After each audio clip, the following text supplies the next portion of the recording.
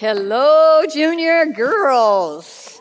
Welcome to Junior Girls Camp 2023. You look fantastic. You guys are full of energy. I loved how you were participating and just doing all the things you could do today. Some of you that I were noticing were trying to figure out how you could all fit it all in today. And then one girl said, well, we still have 4 more days. So if you didn't get something done today, you can probably do it tomorrow. But we are thrilled to be here, and it's no accident that you are here. God planned this. I don't know if it was hard to get here or you wondered if it was going to happen or not, but God has who he wants here today. And so we're really thrilled. Elisa, the morning speaker, and I have been praying for you for months. And we are just an answer to prayer to see you all here and to see your shining faces, and we're just glad to have you. One thing that I want to look at, I thought I had it up here, but maybe I don't. Your program. You're all going to see your program. You're going to see a few blanks. The blanks you're not going to see up on the screen, okay? So you're going to kind of have to listen for the blanks. Now, if you're like, oh man, I didn't get this blank, I don't want you to really fret about that. If your whole cabin doesn't get a blank, maybe have your counselor come up. I can get the blank filled in for you. I don't want you to be all upset if you didn't get a blank filled in, okay? The other thing is, every single night we are going to learn something new about God. So we're going to be studying a story in the Old Testament, but we are going to learn about something about our wonderful God in that story. And so I really, when you go back to your cabins, maybe when you're talking with your counselor or your buddy, you know, I'd love you to talk about that and what it was about God that you saw last night or when Elisa talks. We want you to learn more and more about our wonderful God. So as we look at this story, that's our hope and prayer, that you'll see God just a little bit more than maybe you did yesterday. That really should be all of our aim, to see God just a little better every day. So what we're going to look at today, or tonight, we're going to study a family. And this is just a family I got off the internet. So it's just a picture. But we are going to study a family, and this is going to be a true story right out of the Old Testament. It's kind of a love story. You get a man, he falls in love with a girl, they get married, they have some kids, and that's what we're going to study right out of the Old Testament, and we're going to get as much out of that as we can. So I'd like you to turn in your Bibles. I hope you bring your Bibles every night. Everything that you learn this week, from up here at least, and from your counselors, is all going to come from God's Word. This isn't just a story we made up last night where we were laying in bed. This is from God's Word. And we're going to study a family. And really, this is something that God wants us to do. Right here in Romans 15, it says, everything that was written in the past. So when you look at your Bible and it's in 2 sections, Old Testament and New Testament, a lot of it is in the past. But that doesn't mean that it isn't important for us. And we are to learn from the things that were written in this book, and especially we're going to look at a story in the Old Testament. Some of it will be familiar to you, some of it not so much. But I'd like you to look at Exodus, and I'd like you to really, I know your pamphlet says that we're going to look at Exodus 2, and we're going to, but I felt like you needed a little bit of background.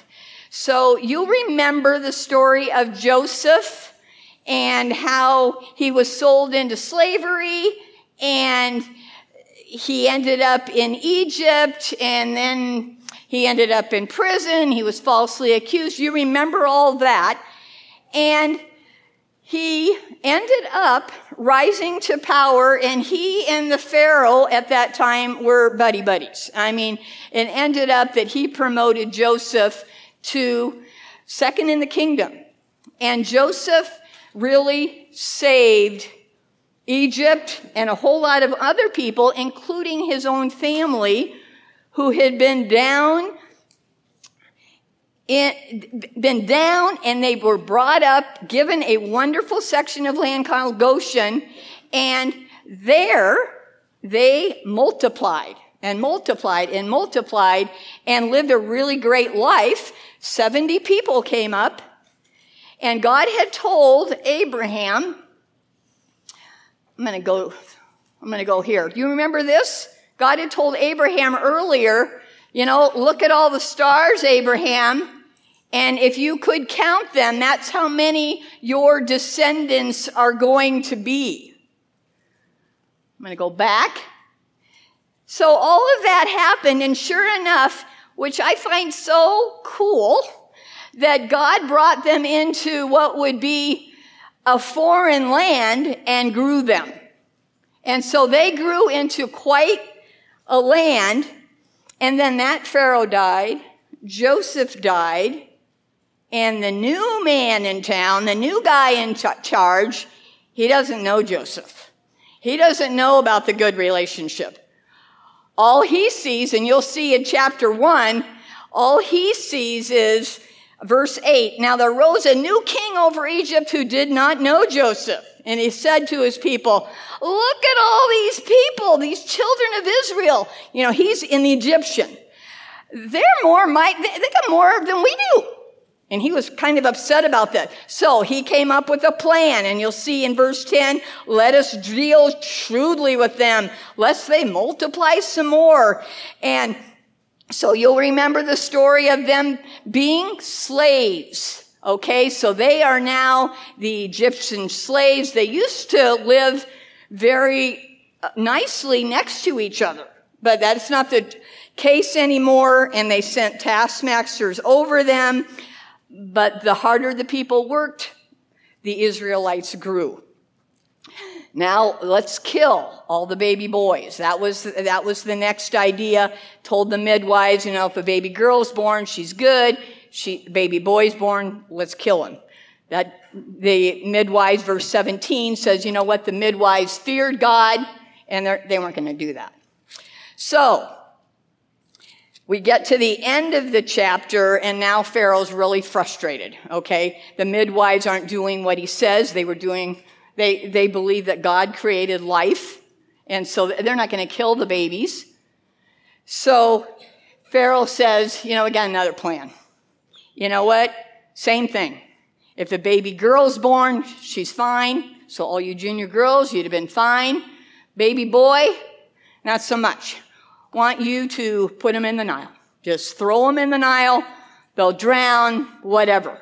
So that was his plan, so that the Israelites would not continue to multiply. And we looked at this verse already. So this is what happens.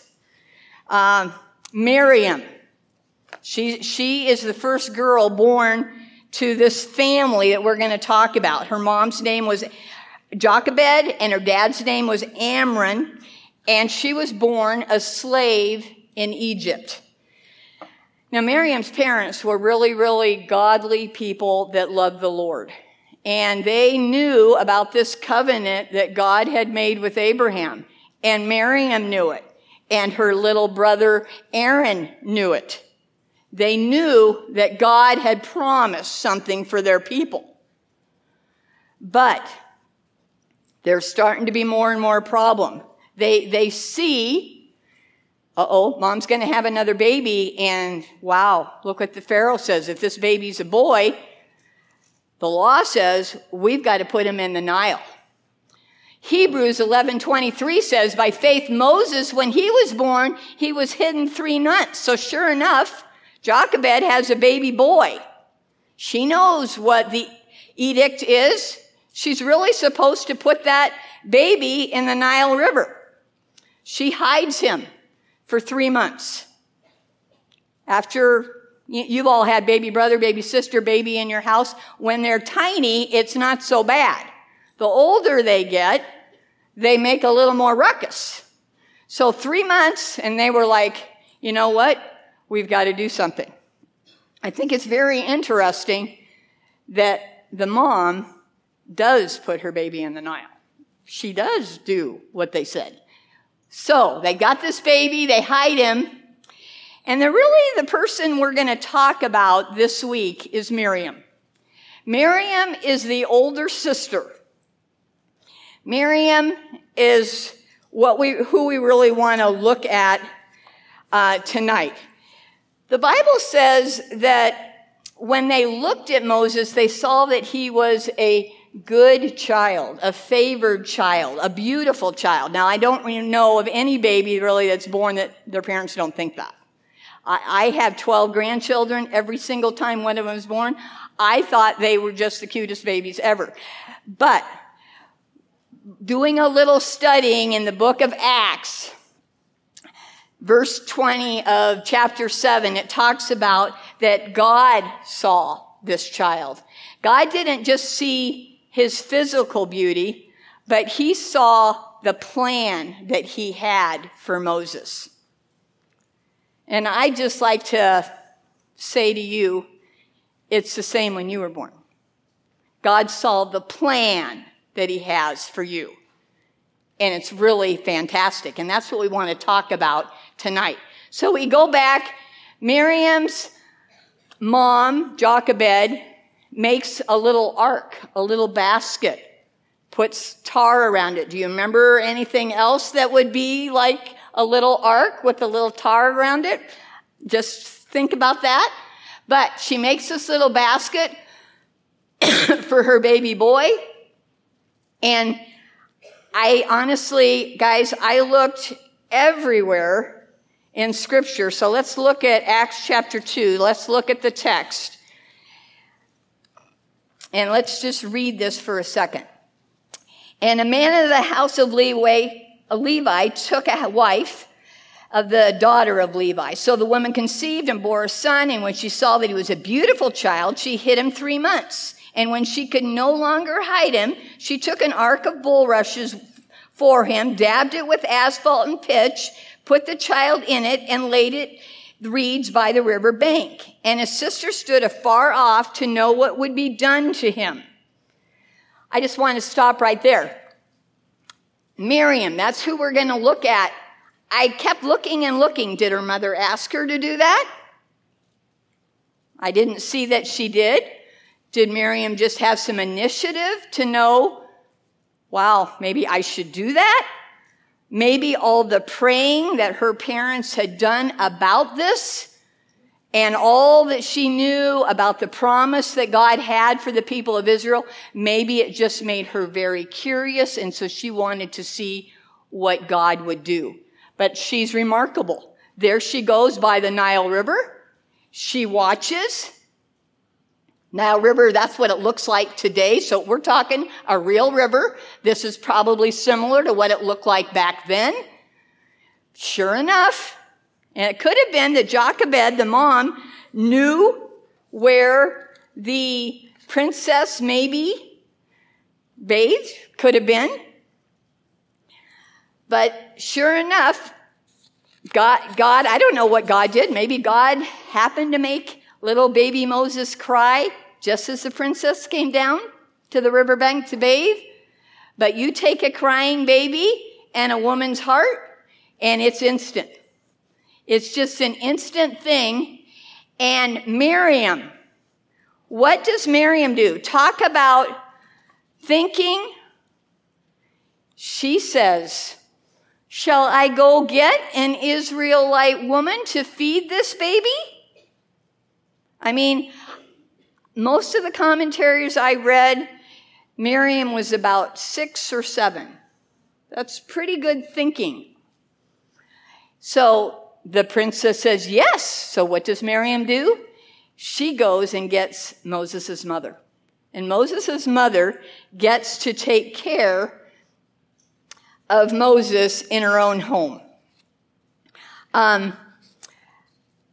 In those days, I'm thinking, that night, Moses is in their house. Miriam's laying on her bed, and she's thinking, wow, God, I really saw you work in our family's life today. We put our little brother in the Nile, and he's safe back here at home. She got to witness being used herself and what great thing God could do. Pretty cool thing for a 6 or 7-year-old to see.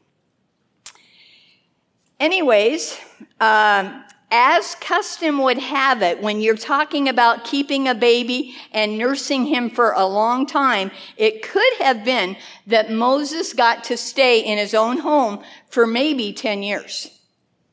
So during those 10 years, what do you think those godly parents did? Those formative years. You're there right now, right? You're 9, 10, 11, 12. You're in your formative years. And you are right in the family that you are supposed to be in. And that's what Moses got to do. He got to stay in that godly home. He got to learn about his Abraham and Jacob. He got to learn all about that. He got to learn how to trust the one and true God. All that time in the home, some because Miriam had been spot on, watching out for her brother and doing the role that God had placed her in for the moment. Eventually, Moses had to move to the palace. But it is what was taught to him and what he learned in those first 10 years of his life that when he did come to the age where he can make some decisions, he chose not to enjoy some of the things that would have been available to him. Because eventually, his mom has to bring him to the palace and he becomes the princess's son. Fact is, he had what many would call a much better life. Remember, his parents, his sister, they're slaves. They're still under the rulership of the Egyptians. But all of a sudden, Moses moves to the palace. He gets the best food, the nicest clothes, the softest bed, like an Ivy League education. In fact, the Bible says that he was very well versed in speaking, which when I was thinking about that, I thought, yeah, what was one of Moses' first excuses when when God gave him an appointment to go deliver the Israelites? Oh, I can't really speak. And I thought to him, yeah, he could. He was very educated. So he had all of the best. I doubt he saw his family very much. Doing some more reading, it seems like Moses became quite a warrior. He had all the benefits of everything. But one day, he goes out and he knows who he is. He knows he's an Israelite. And he sees an Egyptian and an Israelite fighting. And he is looking this way, looking that way, and he kills the Egyptian. Now, Moses, I think, thought, the Bible tells us, Moses thought his own people would realize that he was the person that was going to rescue them from the bondage they're in. But they didn't. I think Miriam and her family realized it, but I'm not sure the other people did. So, Moses goes on, and what happens? Moses is afraid now for his life, and he takes off. He just leaves, and he goes on to Midian, and I'm sure Miriam thought, we were thinking Moses was going to be our escape from this bondage. Isn't the Lord hearing our cry? Doesn't he know that we're still in bondage? And Moses has left, and we don't know when he's coming back. You and I are really no different than Moses or Miriam. God has roles for us to play. And I was thinking about you and the roles that you have right now. Many of you are daughters, sisters, cousins, granddaughters, church members, or at least part of a church family. I'd like to mention that you're girls. You know, the world is shouting right now, you be whatever you want to be. We need to shout loudly in our circles that God made you a girl, and you love that and embrace it. He made you a girl, you're going to die a girl. I was born a girl, now I'm an old lady, I'm still a girl. Embrace that role.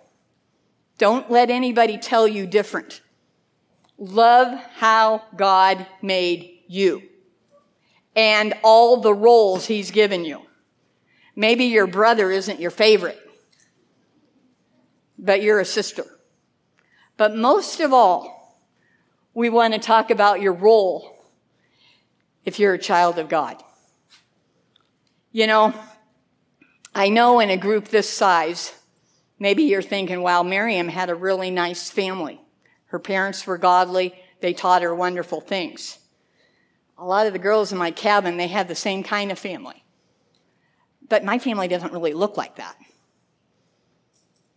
I know exactly what you're talking about. When I was a little girl, just your age, my family didn't look like Miriam's family either. But you know, the beautiful thing is, God's family is for everybody. And he wants you to be a part of his family. He wants you to cry out to him for your bondage in sin, the things you've done wrong. He wants you to be free from that. Just like the Israelites cried out to God for release from their bondage, he wants us to know, wow, Lord, I'm a sinner. And I know you died for my sins, and I cry out to you, I don't want to live like this anymore. I want to be a part of your family. It is open to anyone. It doesn't matter what your family looks like down here. And we could do that both spectrums.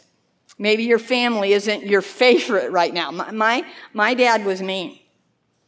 You know, we'll maybe talk about that a little bit more this week. Or maybe you live in the pastor's home and you think, you know what, my dad's saved, I'm good. That's not true. Every one of you, no matter your family, one side or the other, God wants you to acknowledge your own sin, not your brothers, not your sisters. It's me, oh Lord. I'm the one that needs forgiveness for my sins. You know, you might think, well, I'm just 10 years old, I'm just 11 years old, and I don't really have any big role right now like Miriam did. I'm not going to save my brother from the Nile. But you know, God was watching Miriam in the role he gave her at the moment. And he's watching you in the role that he has given you in the moment. Be the best junior girl you can be.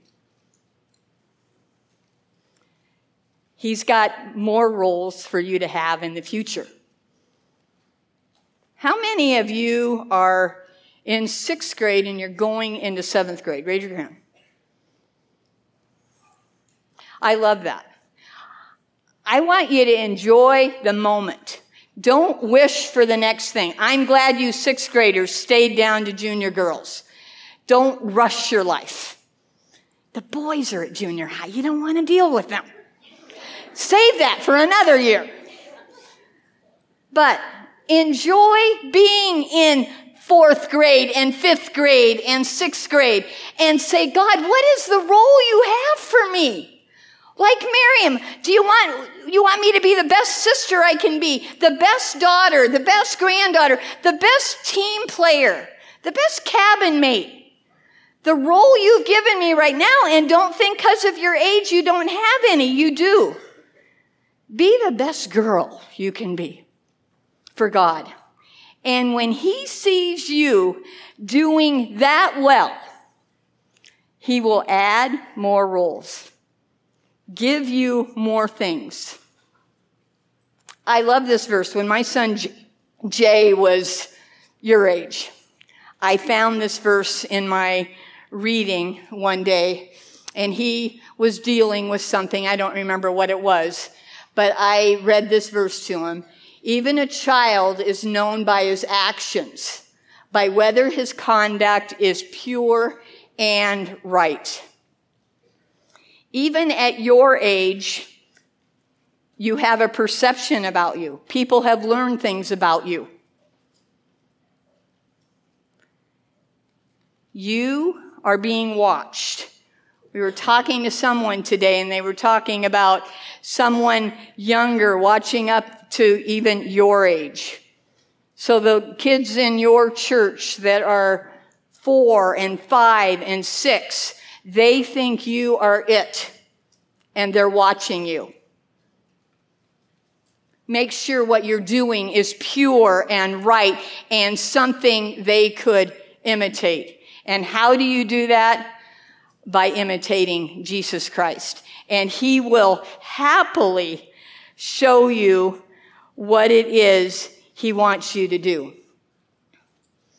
Most of all today, no matter your family situation, we want you more than anything to join the family of God. God is whosoever will may come. There's really nothing else. It's whosoever will. There's no application to fill out or criteria to meet. It's whosoever will. He takes you just as you are. He won't leave you there. He'll grow you.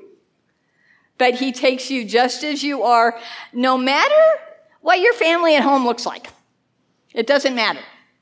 He wants you to come and be a part of his forever family. Once you are in his family, once you are a child of God and you can call him your heavenly Father, nothing will ever change that. And that's the prayer of your counselors, Elisa's, the song director, the program chairman, all the people. We want every one of you to realize that the best role that you can have is not sister. It's not brother, or no, not brother, wouldn't be brother. Sister, granddaughter, it's not that, but it's a child of God. I've done some things with roles on a piece of paper, and always the top one is child of God. When you get that right, God will have you do so much better in all the other roles. And he'll guide you in all of that. Let's pray. Our precious Heavenly Father, I thank you for these dear, precious girls. Many of them come from absolutely wonderful homes. Their parents are home praying for them. They've done a lot of roles really, really well. We thank you, Lord, for what you have done for us in sending your Son to die on the cross for our sins. We pray, Lord, that you would help us in the roles that you give us, that we would do those roles to the best of our ability as you help us, so that we might win other people to the Lord even by our lives. In Jesus' name we pray. Amen.